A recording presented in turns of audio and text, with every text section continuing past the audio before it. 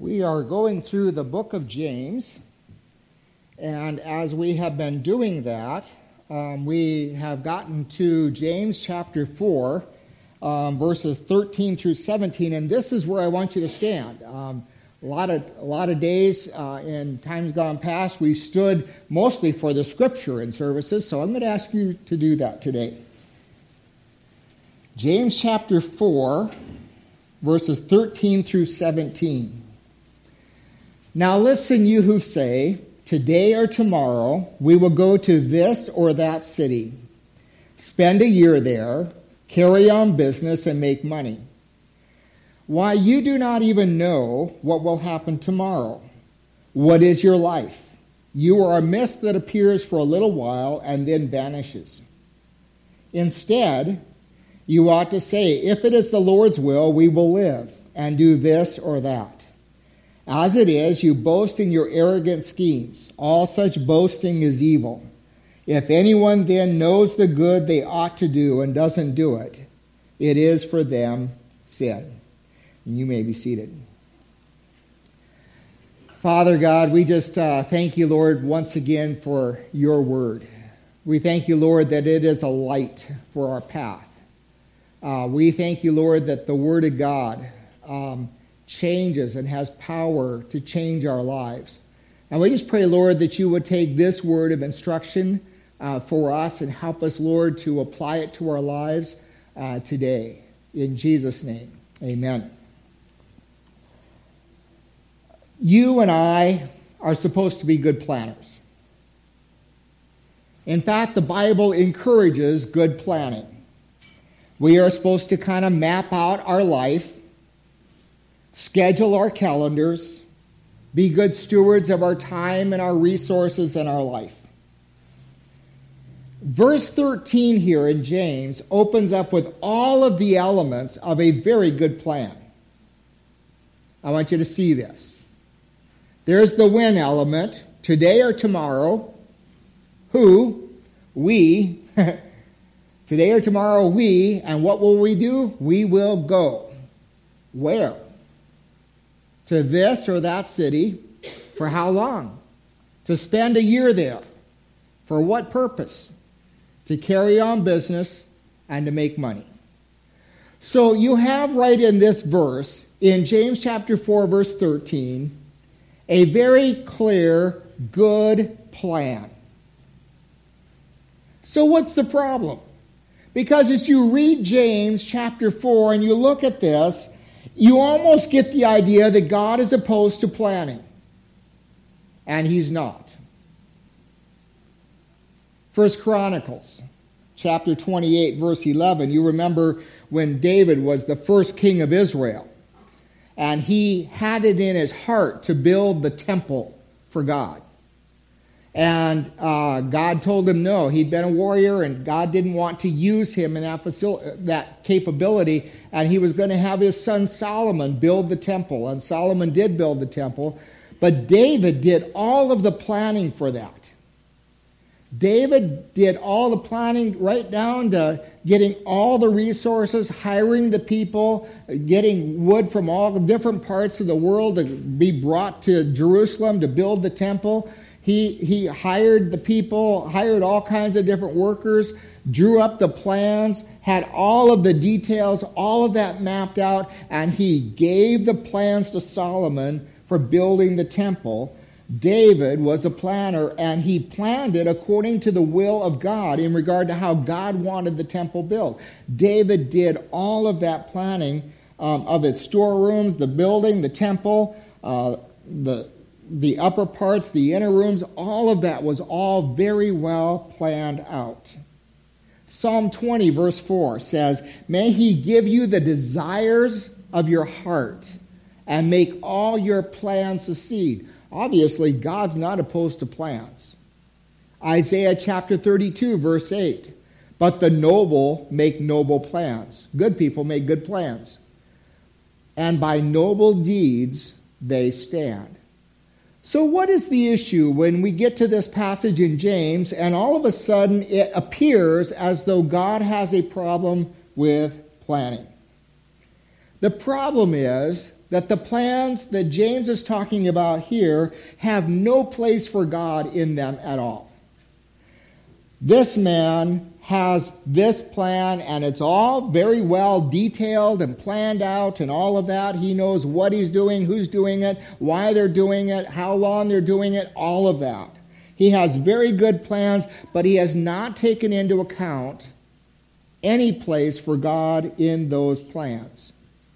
So James is saying that planning can be very good, but it can also be laughable if we don't make room for God's leading as we're making those plans, and if we don't make room for adjustments as God adjusts the plans of our lives and things happen and occur in our lives. Look at these verses from Psalm 94, verse 11. It says, "The Lord knows all human plans, and he knows they're futile." Ever feel like that some days? You come up, I had a pretty good plan for worship this morning. And about 7:30, it kind of all went out the window and we started over with a lot of things. And, that's just human planning. Went as far as we could go. And we had to make a whole bunch of adjustments at that point. So the Lord knows all of our human plans, and he knows that they are futile. Proverbs chapter 16, verse 3 says, "Commit to the Lord whatever you do, and he will establish your plans." Jeremiah 29:11, that's a favorite verse, and so is this one.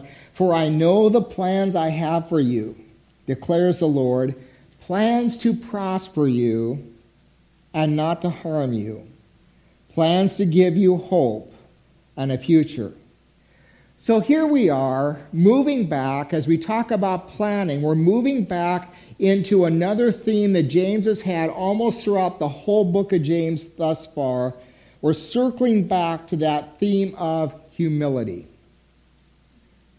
We are to avoid boasting as we make our plans. We are to make our plans humbly before a sovereign, all-knowing, almighty, omnipotent God. So when you and I make our plans, we should never think that, whatever I plan, that's set in concrete, because God can move concrete. And we just always need to be ready for God to come in behind the scenes and do something, or for all kinds of other things to happen in our lives. Here was Job. And Job was he was a blameless man, the scripture says, and he followed God wholeheartedly. And he had good plans. He was a good man. He had good plans for his family, good plans for his health, good plans for his wealth, and good plans for his godly reputation, which he was very eager to protect. And one day Satan came to visit God, and God said, or Satan said, have you seen, or God said, "Have you seen my servant Job, who's faithful in all he does?"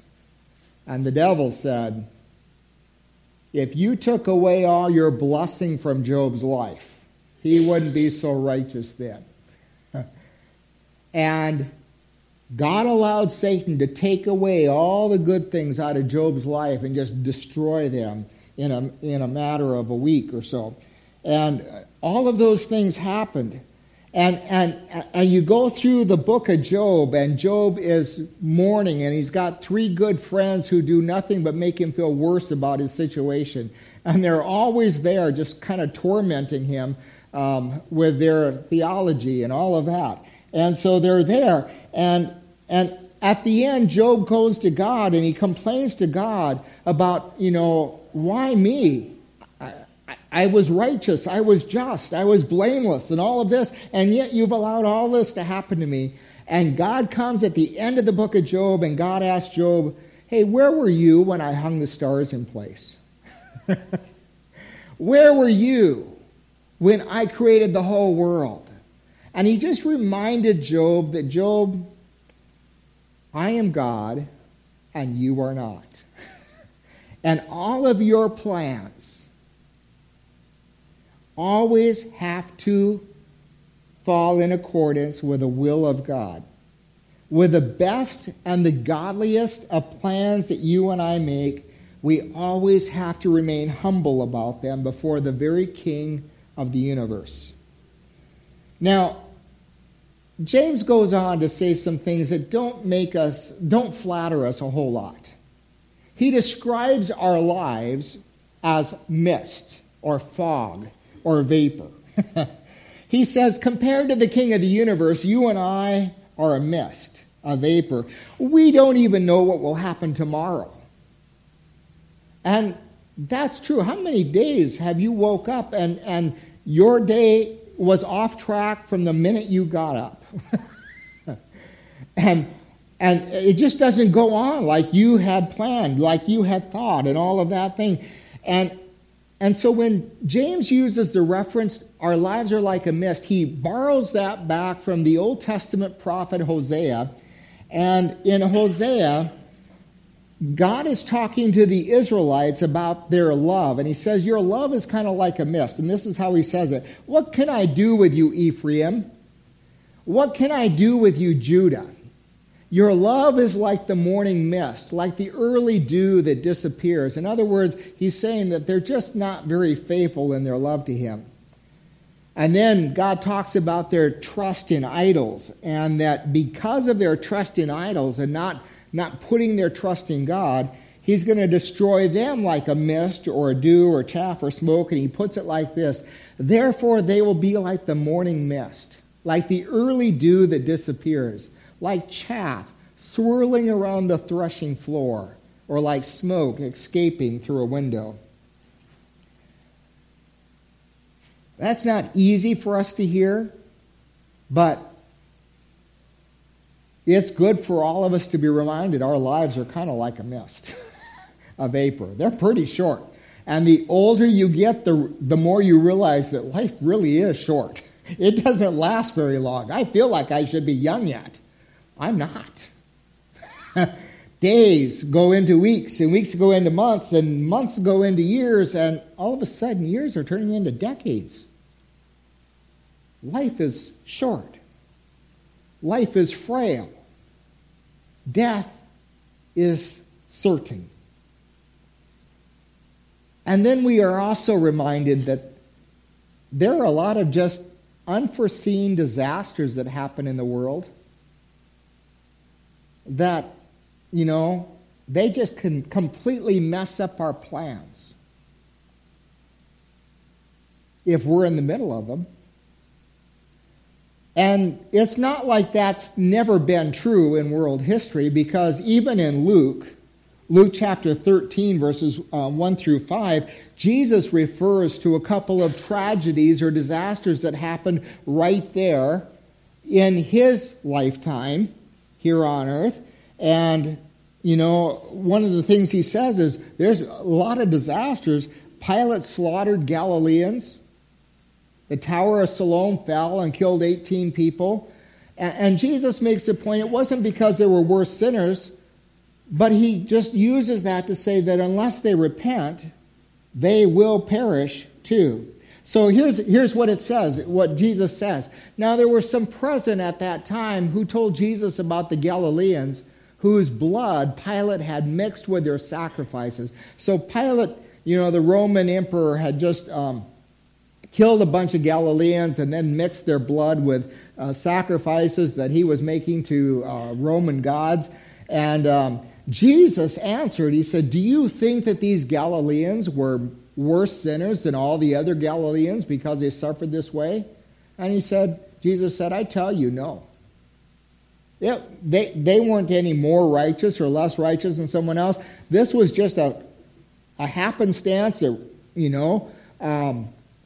Pilate killed some Galileans, and it was very unfortunate for them.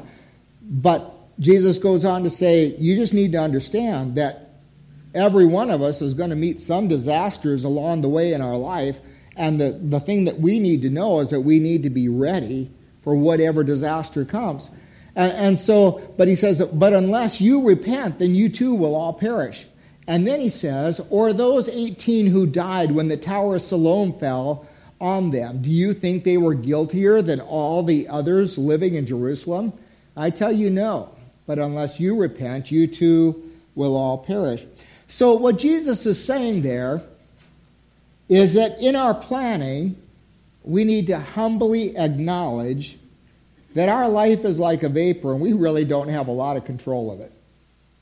Sometimes our lives can be shorter than most. Sometimes they can change at any given moment. I think of the Olmsted family and how their life and the life of this church changed in just one car accident by a drunk driver. And their lives have never been the same. Just in, a click of a moment. Their life radically changed in all of that kind of stuff. So our lives can change. Our plans are only as good as the Lord wills them to be. So he goes on, and the next thing he says is that you and I ought to make our plans with this phrase, the Lord willing. Now, I remember back in older times when I would hear a lot of people in the church just say, well, I'm going to do this, Lord willing. And they would tack that phrase on to a lot of the anything they said they were going to do, they would just tack it on, the Lord willing. James isn't advocating that we simply add that vocabulary into our lifestyle, to every plan that we make or announce, but he is advocating for humility before God in all of our plans. That we don't make any plans and not allow room for God and allow God to come in and change and alter and transform our plans. He is advocating that you and I walk with God when we make our plans. He is talking to us about the fact that we also need to walk with God in times when disasters hit and unfortunate things hit. And we need to walk with God then. And if our plans get dashed to pieces, we've still got God. And that's the important thing in our lives. He's telling us that the best thing we can do with our lives is trust it to God and see what he does with our lives. So when life doesn't happen according to the plans that you and I make, and again, you and I are to make plans. We're not just supposed to float through life. You should have some plans. Good, noble plans. But when our life doesn't happen according to our plans, we are not to be filled with anxiety or anger and all those things, but we are to trust that God holds everything together in his hands and that God is good. Now,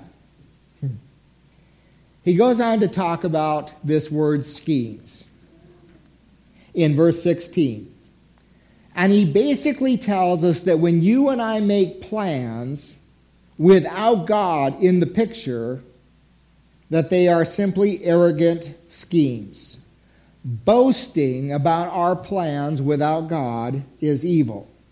Now, it's interesting that he uses that word evil because you don't see that used a lot. You see sin used a lot in the scriptures, but having plans without God in the picture, he doesn't just describe that as sinful.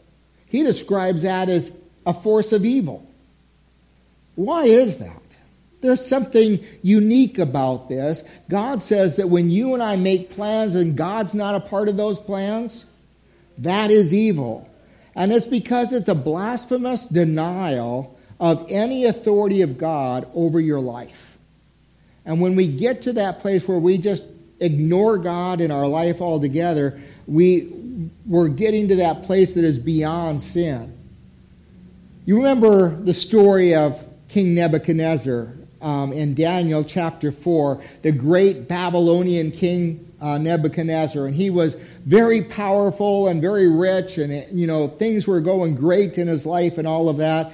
And he said to himself in verse 30, he says, "Is this not Babylon the Great, which I myself have built as a royal residence by the power of my might and for the glory of my majesty?" Is that not just a little bit arrogant?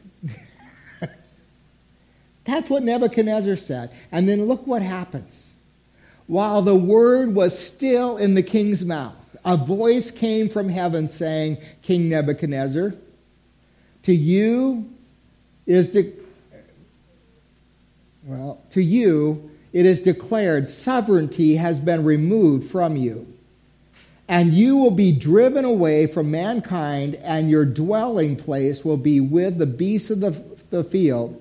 You will be given the grass to eat like cattle, and 7 periods of time will pass over you until you recognize that the Most High is ruler over the reigns, over the realm of mankind, and bestows it on whomever he wishes. Much of our society today just thinks like King Nebuchadnezzar, that God is kind of obsolete, that he's unnecessary to our lives, that we can kind of be a law unto ourselves. Unfortunately, Christians aren't much different in a lot of places. We kind of get to thinking that, we can make our plans and we can do all these things and we can just kind of do our own thing. Many denominations today don't even appeal to the Scriptures or to the authority of Scripture as a source of their beliefs and practices and how they live. So we can be like the Egyptian Pharaoh, who once said to Moses, "Who is the Lord that I should obey him?" That didn't work out so well for him. But he had plans, and he had plans to use the Israelites as slaves and all of that, and he just didn't want to listen to the Lord at all. And so James says, all such boasting, making plans without any account for God in the picture, is evil. In Luke chapter 12, verses 13 through 21, you find the story of the certain rich man. And he had plans for his life. They were pretty good plans that you and I would like. But life was going well for him, crops were good, all of that kind of stuff. He wanted to kind of just relax and take things easy and have some comfort and some pleasure, and he was just going to build bigger barns and all that kind of stuff. And God came to him at the end of the day after he got done announcing about how wonderful his life was and how he was going to build bigger barns. And God said to him that his life was being taken away and his wealth was going to outlive him without any treasure at all stored up in heaven. And so you see throughout the Scriptures this theme that you and I are to be planners. We're supposed to plan out our lives, but we are always to do that in the context of remembering that we are a vapor, that we are a mist, and that God is God, the sovereign King of the universe, and that any plans that you and I make can be adjusted by God at any time he wants to make those changes. And then we come to verse 17, the last verse in our passage and the last verse in James chapter 4. And it starts out with this word, then. It's a verse that you would not connect with anything I have said naturally. It just doesn't seem to fit in with the context of everything else I've said about planning. And yet he starts out with that word then, which is a connecting word. And it's basically saying that the practical application of all of this teaching on planning is what is right here in verse 17, where James says that you and I are to do the good that we know to do. And if we don't do it, it is sin. So he's talking about, there's two kinds of sin. There's sins of commission, where we know we are not to do something and we go ahead and do it. Sins of omission are when we know we should do something and we just don't get around to it. We procrastinate, or we decide we're not going to do it, all those kind of things. But there's sins of omission, and that's what he is talking about here. Remember Jesus in Matthew 25, verses 41 through 44, tells a story of where Jesus condemned those who did not help the poor and the needy. It was not that they had ever done anything to them, They hadn't gone out. They hadn't abused them. They hadn't done anything mean to the poor and needy. It was simply that they didn't do what they could do for them. That was a sin of omission. And so Jesus condemns them. James has already said in this little short book that you and I are not to be only hearers of the word, but we are to be doers of the word.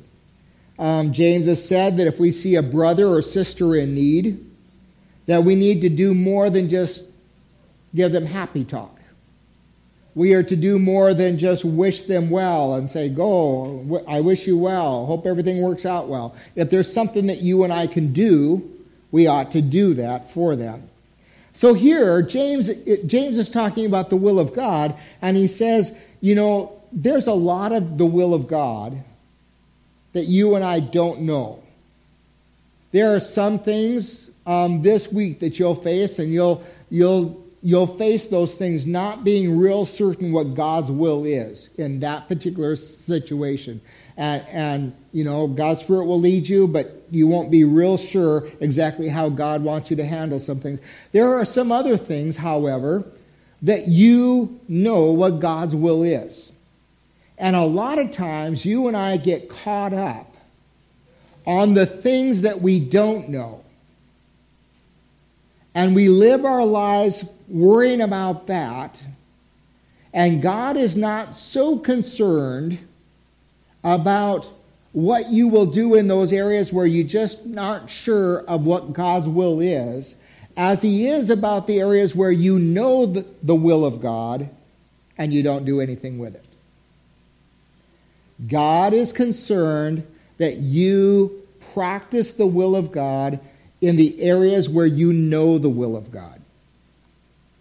That's his priority, and that's what James is talking about here. So he says, when you know God's will, therefore go and do it. You've been given, each one of you, different abilities, gifts, talents, resources, all of those kind of things. And you know that you need to be using them. That's something God gave you for a purpose. And so God wants you to use those gifts, resources, abilities, talents, whatever that is, God wants you to use that. When you don't use that, that's what James is talking about here, and using it for the glory of God, not to puff yourself up like Nebuchadnezzar. So as we come to the end this morning, I want to say 3 points, make 3 points. First, make all of your plans, and make plans. God's not against planning, but God wants you to make your plans mindful that he is the king of the universe. And he wants you to make your plans with him in mind. Secondly, God wants every one of us to be humble when God comes along and changes our plans. Or when life circumstances just come along and just radically change things. God wants us to be humble and keep walking with him through that time. And thirdly, that we are to just do the good that we know to do. We are to obey the will of God that we know. John Wesley, who is kind of the founding father of Wesleyan and Methodist and that whole group of people of which we belong, agrees when he wrote this: do all the good you can, by all the means you can, in all the ways you can, in all the places you can, and all the times you can, to all the people you can, for as long as you ever can. That's great wisdom from John Wesley, and it fits right in with James and what he has to say to us today.